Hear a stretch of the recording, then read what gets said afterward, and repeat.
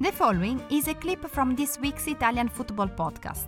Listen to the full show and all other episodes by going to patreon.com/TIFP and become a member for only $2.99 per month.